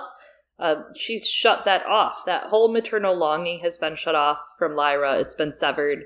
She struggles with coming back to it and trying to get into it, but she also is struggling with the side of her that loves and wants and craves power.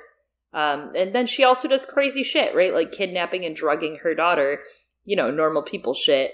Normal people shit. It's very complex. Very complex. Not every person would understand it. You have to have a very high IQ to understand Marisa Coulter, née Van Zee. Oh my god. I want that to be a meme. Then Mrs. Coulter tells Lyra if she continues the way she's being, after the demons wrestle on the floor, they will have a confrontation and she's gonna win. It's all just so, like, textbook literally from the book, and I'm just like, it gives me chills. Yeah. Then Lyra says a very shoujo manga thing. She says, the men just upset you. This isn't you. This isn't who you are. It is. It's called internalized misogyny. But also I think she just doesn't want her to be that. And she's like, okay. I mean, it's literally also textbook Cersei Lannister, right? Like, that's what this is. Yeah. There's a lot of yeah, it. There's so much. Coulter basically, like, flips on her, is like, you're gonna be sweet and nice and charming all night at this party. You're gonna be perfect. And Lyra's like, my uncle would never do any of this to me. And she really flips and she's like, when has that man done anything for you? He's done nothing for you. And then she reveals that Azriel is Lyra's father. Whoa, this is episode 2. I think this is a scene that kind of shows you a little that, no, earlier she wasn't mad. This is her mad. And emotional. You know how women are when they're emotional. Maybe she's on her period, but... Oh my God. Mrs. Coulter just revealed such a vital piece of the plot about a man. But I liked it. Am I arrested for saying I liked it? Because I liked it. I think it worked. A little less on the whole, because afterwards Lyra's like, well, who was my mom? And she's like, I don't know, some hussy. But it works for the moment. I guess that makes that betrayal deeper for Lyra when she finds out it's Coulter. Even though it's like... open your eyes. Yeah. It's pretty obvious from the way she reacts, but at the same time, like... So, something that I wonder is, did she truly lose control in revealing that Azriel was Lyra's father? Or is she doing what Lyra did in the study, right? Where Lyra suddenly brings up dust and changes out, like, the dynamics. Like they're playing on the same game field. Yeah, and in doing so, what she does is redirect...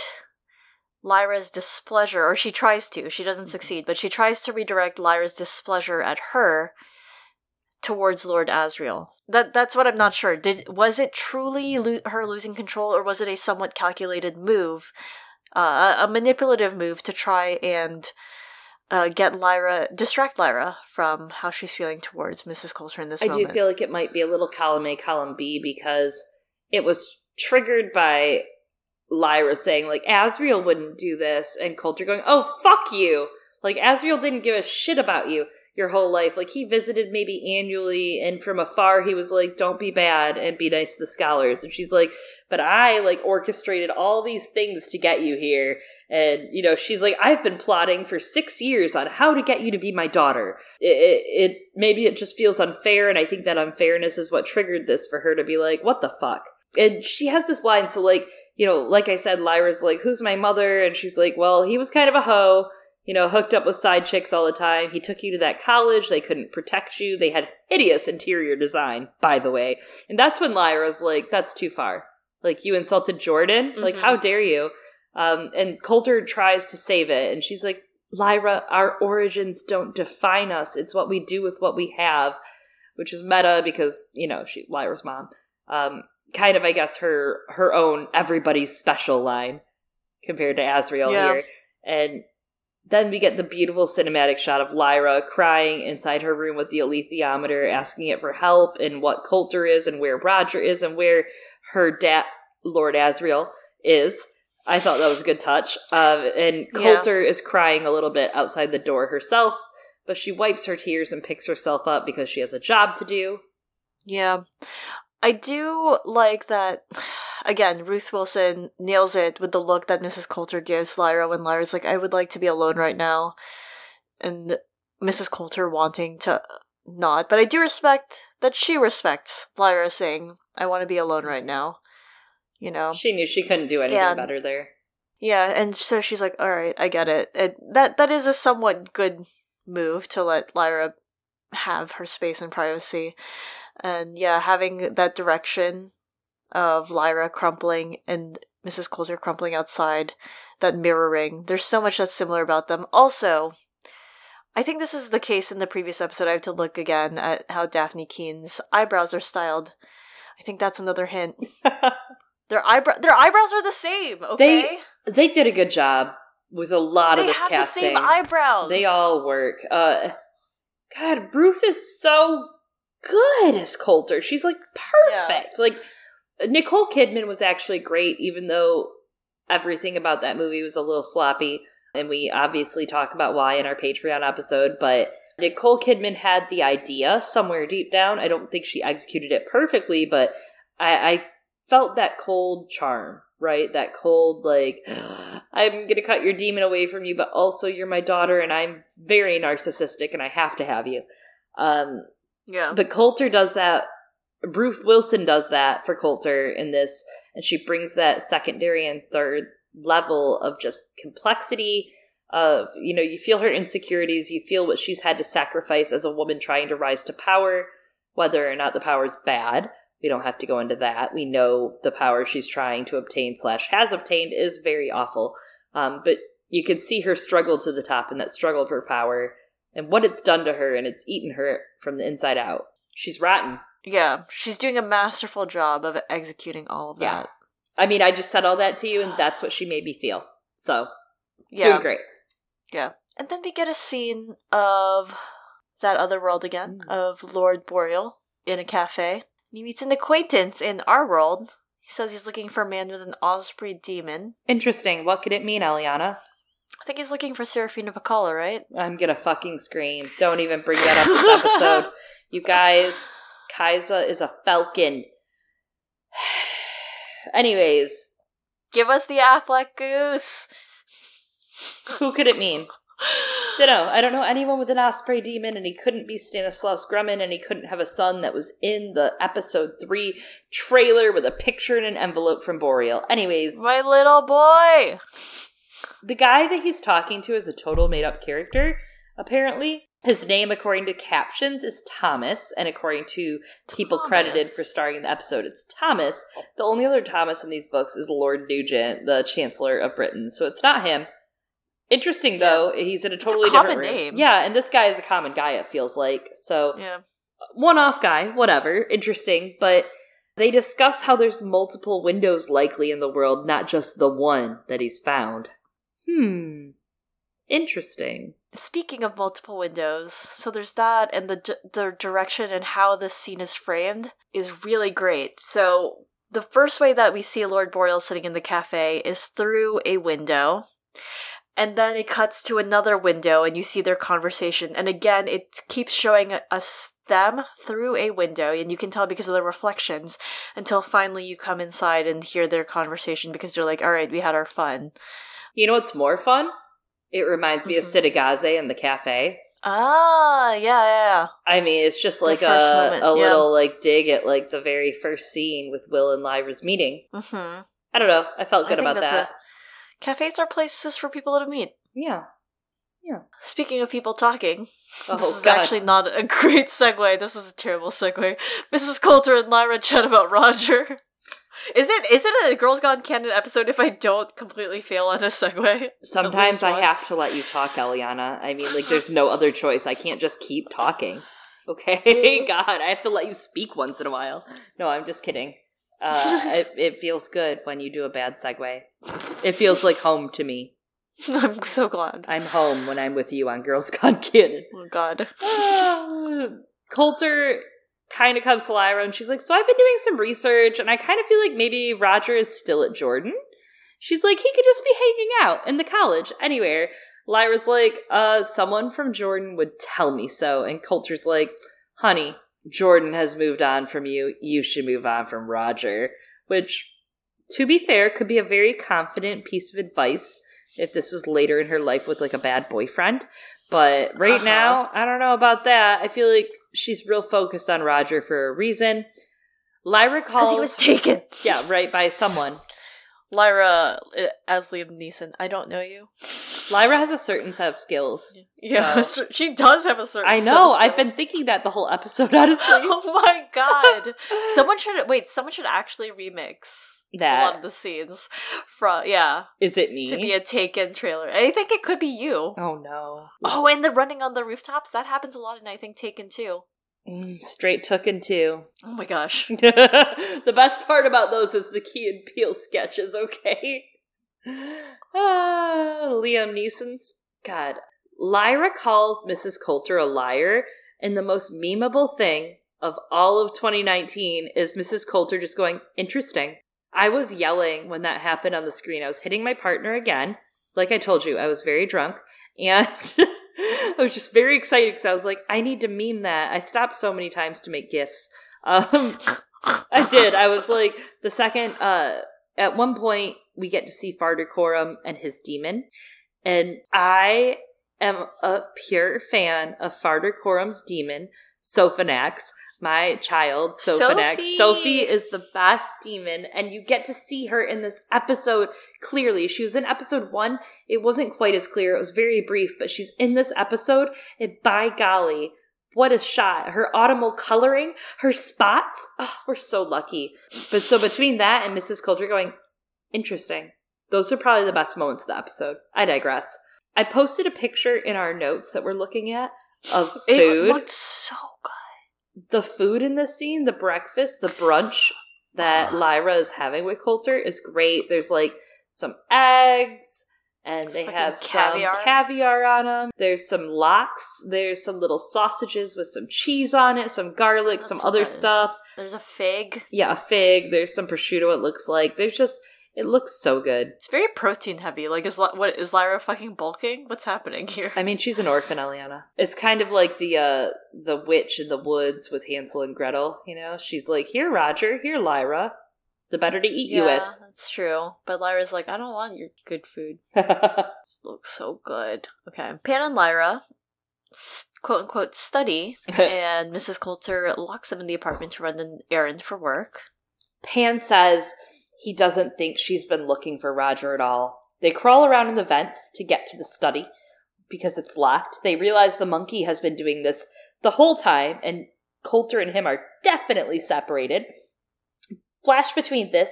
At the same time, Coulter is entering a very broken down, abandoned-looking building. She's visiting a bunch of children, including Roger and Billy.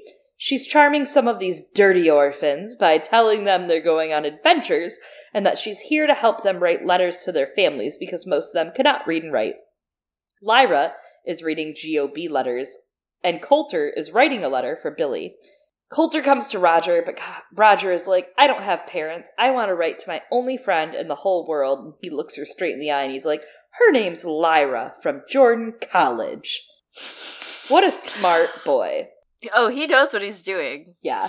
He tells her that they're going on a trip to the north. He asks Lyra what she's found and says that she would be surprised at who's taking them. Well, by the time she would ever read this, which is check, never, I don't think she'd be surprised.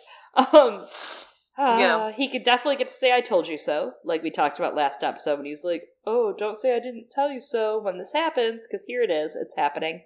I do love that we see Roger writing his own letter, right? I do think it's so interesting that that detail, right? That he learned to read and write, having grown up at the college, while the other children have to rely on Mrs. Coulter. Yeah, I didn't even think about that, but you're right. He takes it. She's a little surprised. She's like, oh, okay. God, just finish La Belle Sauvage so we can talk about this deeper. Okay. But he did, and it's interesting that it gives him the autonomy, right? It gives him kind of that agency that Roger gets to write his own letter, even if it means nothing, obviously, in the end. He gets to write his own letter. He gets to be a part of his own story actively, which is something, obviously, we don't get in the book so much. I mean, the most characterization Roger gets is when he's an undead voice that Lyra's reading between pages. Yeah. I really like... I do like it. Roger, yeah. Yeah. And he's very clever here. He knows who Coulter is and that Coulter knows who he is.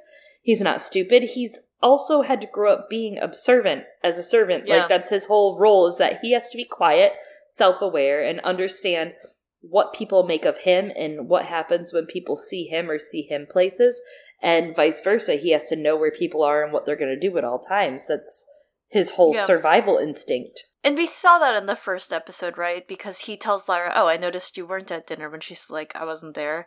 And I think that's something that's really important about how they're setting up Roger in all of this, because he and Lyra are both very clever. Yeah. Right? It's not like he's more or less clever than she is. They're both clever, but he's unlucky, right? He didn't get to still, like, grow up. They're both orphans, but she grew up in a nice room, and he was the one who brought her food. Yeah, and there's a lot to be said from that when you consider La Belle Sauvage and the Books of Dust and kind of like the servitude. There's so much to be said of it. It's very weird, and you also have to consider, obviously, Asriel, who just manipulated Jordan College into funding him to go do some heretic bullshit. Mrs. Coulter, who they all are like, yeah, fuck that devil woman, but then she shows up and they're like, here's this kid you desperately want, even though I know she's unsafe with you. Yeah. Obviously, these people have power and influence. They've risen really high in their corporate scenario with the Magisterium. Asriel, maybe not so much. He's obviously a little more challenged as authority, but Coulter has fit in and smiled and waved and showed a little ankle and, gotten where she needed to go. Yeah. I mean, she's as smart as all of them. It's just that they don't always recognize it. Well, as a woman, sometimes you gotta play stupid. She does, and she does it to Lyra sometimes. Mm-hmm. She plays stupid to her to try and get Lyra to trust her. Lyra, though, no, she's not, right? She discovers all these blueprints in Mrs. Coulter's study, sneaking into it for buildings in the north, which is really interestingly done. We're getting her, like, being like, what is the station? As the children are told, you're going to the station on the other side. And then Mrs. Coulter goes and burns all of the letters, and the monkey just watches. Kind of sad. Very sad. Yeah. The monkey and her finally are like, all right, we did our work. And Lyra and Pan start discovering the silver guillotine and the blueprints that they're reading and the letters they're reading, while Coulter is busy just smiling very softly after burning the letters. It's very chilling. Yeah. She comes home, and she and the monkey hurry to get to the bedroom, where Lyra and Pan are sitting so still. They're doing the whole studying thing again. She looks pleased. She's pleased to see Lyra reading, who lies, of course, and pulls it off. And the monkey pets Pan, and it's very sickening because, like, you see the monkey hold and pet Pan, and it's very much so like a dominant act, and Pan submits to the monkey. You see a very visible submission from Pan. I read that scene differently. Really? The monkey hesitates before petting Pan, right? And I saw it between that and the look on Mrs. Coulter's face. The monkey and Pan, like, there is that power dynamic in that Pan is submitting, but I think I read it as Mrs. Coulter enacting that desire to try and have some sort of intimacy with her daughter, and the monkey petting Pan as that, trying to have that I think we might affection. still see it similarly, because I saw that, but I also saw, like, the monkey saying basically, you're still mine, right? Like, in the last hour that I left you here, nothing changed, right? Oh, you know? Could be. Yeah. More of like a, are you still ours? I don't know. Yeah. That's how I felt about it. The monkey was like, it was more of a, let me reassure myself that you are under my dominion. But obviously Lyra and Pan were like, yes, we are, smile, look into camera, gotta get the fuck out of here. Yeah. And then at nighttime, Lyra has gotten smart, right? Like, she's safeguarding the room. She's got blankets hanging in places. She's like, don't fucking look at me. And she gets under the table with a blanket over the table and reads the alethiometer. And she is just discussing the blueprints with Pan and just looking at it. And she just doesn't understand anything about it. Like, why the Master gave it to her. Is it to take to Asriel? And why did the Master try to kill Asriel then, if the alethiometer is for Asriel? None of it makes sense to her. I do just like the way that scene's set up. It feels very familiar. Yeah. The idea of, like, hiding under your blanket so your parents don't know that you're awake. Been Secretly there. still reading these books, growing up. Felt good. Lord Boreal is looking fly in some clothes in our world, and then he just goes back through the window to the cool garden. Then, next thing we know, there's the party scene. Yes. He's also at this party. He's got an invite, but yeah. Yeah, he's totally on the way to this party. That's why he passes through that window, can't be late. Adele Starminster, stylish girl, tries to seduce information from Lyra, who's the very popular person at this party, very much so like the books. Every person is stopping her like, oh, Lyra, we've heard all about you. Like, every person at this party knows that Lyra is Coulter's daughter, except Lyra. That's kind of how it feels. They're all like, oh, we love you, Lyra. We've heard so much about you. We're one of your mom's minions. We appreciate you. What? Yeah, pretty much. Adele tells Lyra everything she needs to put pieces together on Marisa's ... work, so to speak, quote unquote. I don't really love, like I said earlier, that we don't see Adele getting flirty with the scholars to get information, but that's okay. Whatever. It's just important for Lyra's femininity, but we'll figure it out going forward. I'm sure there'll be something. She's an okay journalist, but interestingly, you know, she's one of the ones who doesn't know that, in this version, right, she doesn't seem to know that Lyra is Mrs. Coulter's daughter, because she's like, oh, that's smart. Get in close with the gobbler so that they don't take you. And Lyra's like, what? She's like, what the fuck are you talking about? Like, A, that would be so smart. B, if I had done it. Oh, okay.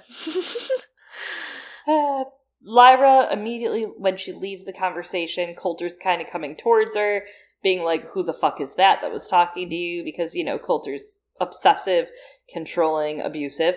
And Pan is like, just keep your cool. Keep your cool. If you keep your cool, we can leave forever. And Lyra's like, yeah, it's fine. I'm getting more ice. And she leaves and just, like, walks straight to the elevator. And she's like, no, we need the alethiometer, Pan. We can't leave it here. So she goes to the bedroom to get it.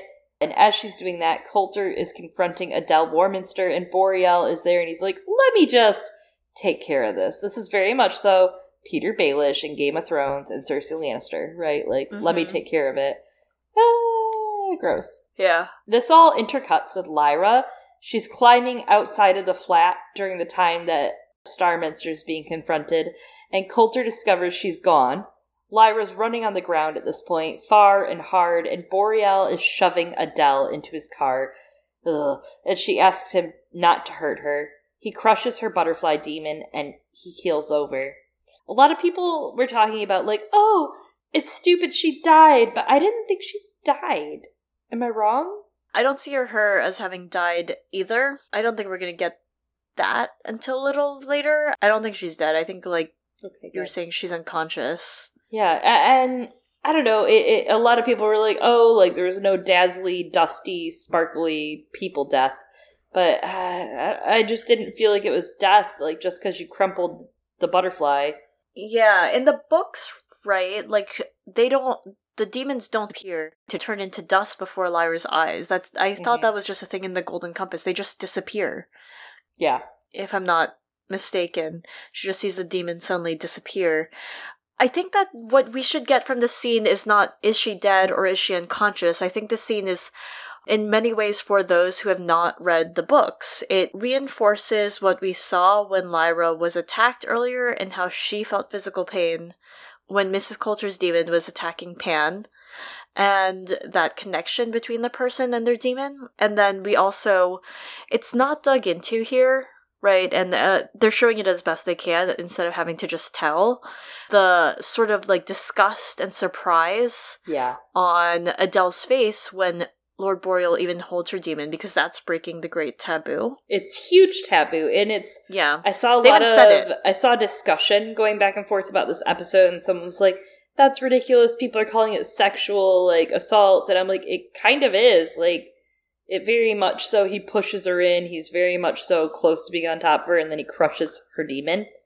Mm-hmm. And he flexes his power. Because, again, this episode is all about dominance and control. That's what it feels like. Yeah. It's all about power. Who has power? Who does not have power? Who has power, but then it leaves? Whose is fleeting? That's what it feels like. And Adele Starminster is in a position of no power when she's pushed into that car. And then he crushes her demon. It's very much so disgusting. You're supposed to feel sick to your stomach because it's like a violation. It's a straight violation. And that's what the GOB and all these people are all about. Yeah. And I think that's what the scene is about, showing that it's disgusting and especially hammering that home for audiences who are less familiar. I mean, we just had priests of the faith show up at Maurice's house and say, hey, you need to chill because you're out of control and people are noticing. And we aren't going to support you if you keep it up. And then the GOB sat there and threw a party and said, okay. Yeah, that's true. Because that's her sort of amassing that social power again in the face of the magisterium. Well, and then the next scene is such a contrast to mood and tone and just as disgusting and creepy. It's a very blank-faced nurse separating the kids to go north. They're all going out single file and they're holding each other's shoulders. So one hand on the shoulder. And it's like, I felt very unsettled. It was very unsettled imagery. We've been talking a lot about some of the trafficking of children, not just in the U.S., across the whole entire world, but just children and trafficking from many different eras in general, whether it's by a government agency, whether it's by a religious agency. They're both similar at this time. And it's very unsettling. These kids are just walking out single file and they're just like, yep, keep holding your partner. Keep going. We're taking you somewhere adventurous and fun. It's disgusting. It was very unsettling to watch that again. Yeah. Which is good. It should make everyone uncomfortable. This should be uncomfortable. It should. And how they're just lying to the children. And as you see the danger that the children are in, Lyra and Pan, having escaped from the party, are running around. It's dark. They haven't found a place to settle yet. So they go cry in a doorway about Mrs. Coulter and Asriel, and then pass out in an alleyway before Pan is lured out by a fox demon and whistling. Yeah, that wailing noise comes up that... I can't whistle, so just pretend I did. But... I can only do a very high-pitched whistle that summons dogs. Don't do... It would summon the fox demon in this state, so maybe you should. Perhaps it would. So that guy is kind of the children collector that we've learned, obviously, in the last 2 episodes. It's very unsettling. I'm very unsettled. That's me. It's interesting that they went in this direction. This was one of the theories that the Egyptians had of who the gobblers were, or a couple of them did, and they went a very Pied Piper kind of route. Yeah. Especially with the whistling and the music as being part of it. And we complained a little bit last episode about it, but the Coulter establishment of her with the letters and the children in the beginning, and her getting the kids in the very beginning of the story, and then working to her, like, burning the letters, and you see that before she meets Lyra, so we know of the fear and the association with Coulter and how, like, oh no, Lyra, stay away from her, but you can't do anything, you're a reader, so you watch Lyra fall from grace, no pun with the story intended, to Coulter and kind of be like, oh, she's so great and amazing. And it's different how they're doing it this time. I didn't like it last week. Now that I've seen that second episode, I feel fine with it. I'm not mad about it. I'm going to let it ride out. I mean, I watched Game of Thrones, you guys, so. Yeah, I think they did a good job of how you're taken through the mounting horror of Mrs. Coulter at the same time as Lyra is. And I feel like that is something that makes me more critical about these changes, right, from book to show, because I did watch Game of Thrones. I have watched the His Dark Materials Golden Compass movie. I've seen bad adaptations. I've seen things traded out for shock value, and I don't think they're doing shock value with a lot of these things that could be turned into it. I think they're doing it right.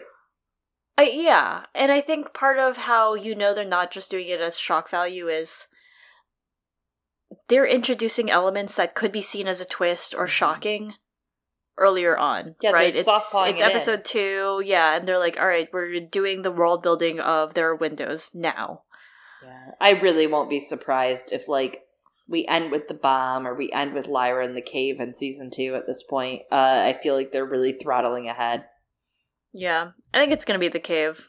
Yeah. It just makes more sense to me as a good ending point. It feels like a really good cliffhanger. And like I said, I feel like Pullman might have had some direction too and saying, why don't you do this? This would be better. He might be able to correct himself. Yeah, I could see the bomb being end of season 3, especially if they're splitting the Golden Compass and the other book into 2. But we'll see. We'll see what they do. We'll see. Well, Eliana, what an episode. I give it... Dude, I might give it a 9 or a 10. It was up there. It was very good for a second episode. I was just freaking on it. I was sitting here just on the edge of my seat going, wow, what a great change. Wow, they incorporated this. Holy shit, that happened. Wow, Ruth Wilson. That was me the whole episode. Yeah. I think that some people felt that the first episode was too fast, right? Maybe too plot heavy. I don't know. And I think that this episode slowed it down and just did a really good job of setting things up, especially with Mrs. Coulter and just investing in her character. So I think that sometimes first episodes can just be weak, also, in general, right? They're just trying to lift a lot. Not for this show, for a lot of other shows. I didn't think the first episode was weak. I greatly enjoyed it. And this has been such a promising second episode. Yeah, I feel like the first episode, I know I said it, so I guess I have a formal apology to make. Last episode, I said I felt like the first episode was tame. Now, watching the first and second episode in succession, I take it back. I feel like it's not tame. I feel like the second episode, they wilded the fuck out. And I feel like these two together are perfect. 2 hours of amazing television that really is good storytelling. I'm not a stickler for, like, oh, you changed it from the book. When it comes to adapting right, and they're adapting correctly. They are adapting things correctly. They're keeping the tone. Coulter, some of the changes they've made with her work because it keeps that feeling that she's this tragic, awful woman that, like, you want to feel bad for, but you know she's garbage. Yeah.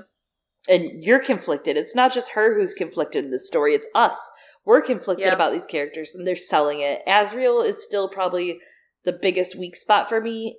Hopefully next week, speaking of weak spot, they will put some of him in there because there was no Asriel this week. But I do worry that I won't give a fuck about Asriel still, ever. Yeah. Yeah. Yep, but that is what it is, I guess. I think it's fine to not. I say 9. 9 out of 10. What does it take to get a 10? I don't know. I don't know. I don't know that things will ever be perfect. True. But I think I just come at a lot of media, for the most part, of... There's a saying when people are doing public speak or something, right? Like, the audience is on your side. They want you to succeed because they don't want to have to fucking sit through something that's terrible. And for a lot of media, right, I'm on your side. Like, I want this to succeed. I want to like it. And I do. I think that I'm really enjoying what we're getting out of His Dark Materials right now.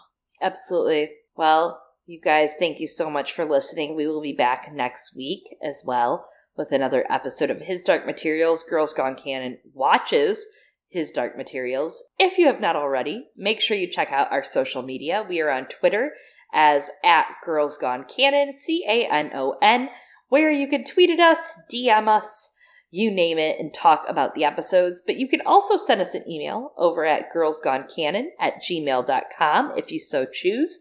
Send us something about the episode, and you might hear yourself featured next week. Yes, and of course, keep up with us. We don't only cover His Dark Materials. We started out doing a podcast rereading the A Song of Ice and Fire books by each character's combined point of view chapters. So keep up with that and our watch of the His Dark Materials Season 1 on Spotify, on Google Play, iTunes, Stitcher, Acast, and, of course, where all of this is hosted, Podbean. Yeah, we have a handful of other places that are popping up, people say. You can check us out there, too, hopefully. Probably. I don't know. We also have a Patreon. Patreon.com/GirlsGoneCanon. We're still working at our Patreon episode for the month. We will have that announced very soon for you. It may be something to do with A Song of Ice and Fire this month. However, anyone that is a fan of the His Dark Materials series, we did just finish Northern Lights / The Golden Compass, if you have the US version. And we may be doing Lantern Slides soon. We would love to tear those apart, so keep an eye out for that, His Dark Materials fans. Yes. And of course, I have been one of your hosts, Eliana. And I have been another one of your hosts, Chloe. Goodbye, everyone. Lara. Oh my god. Goodbye.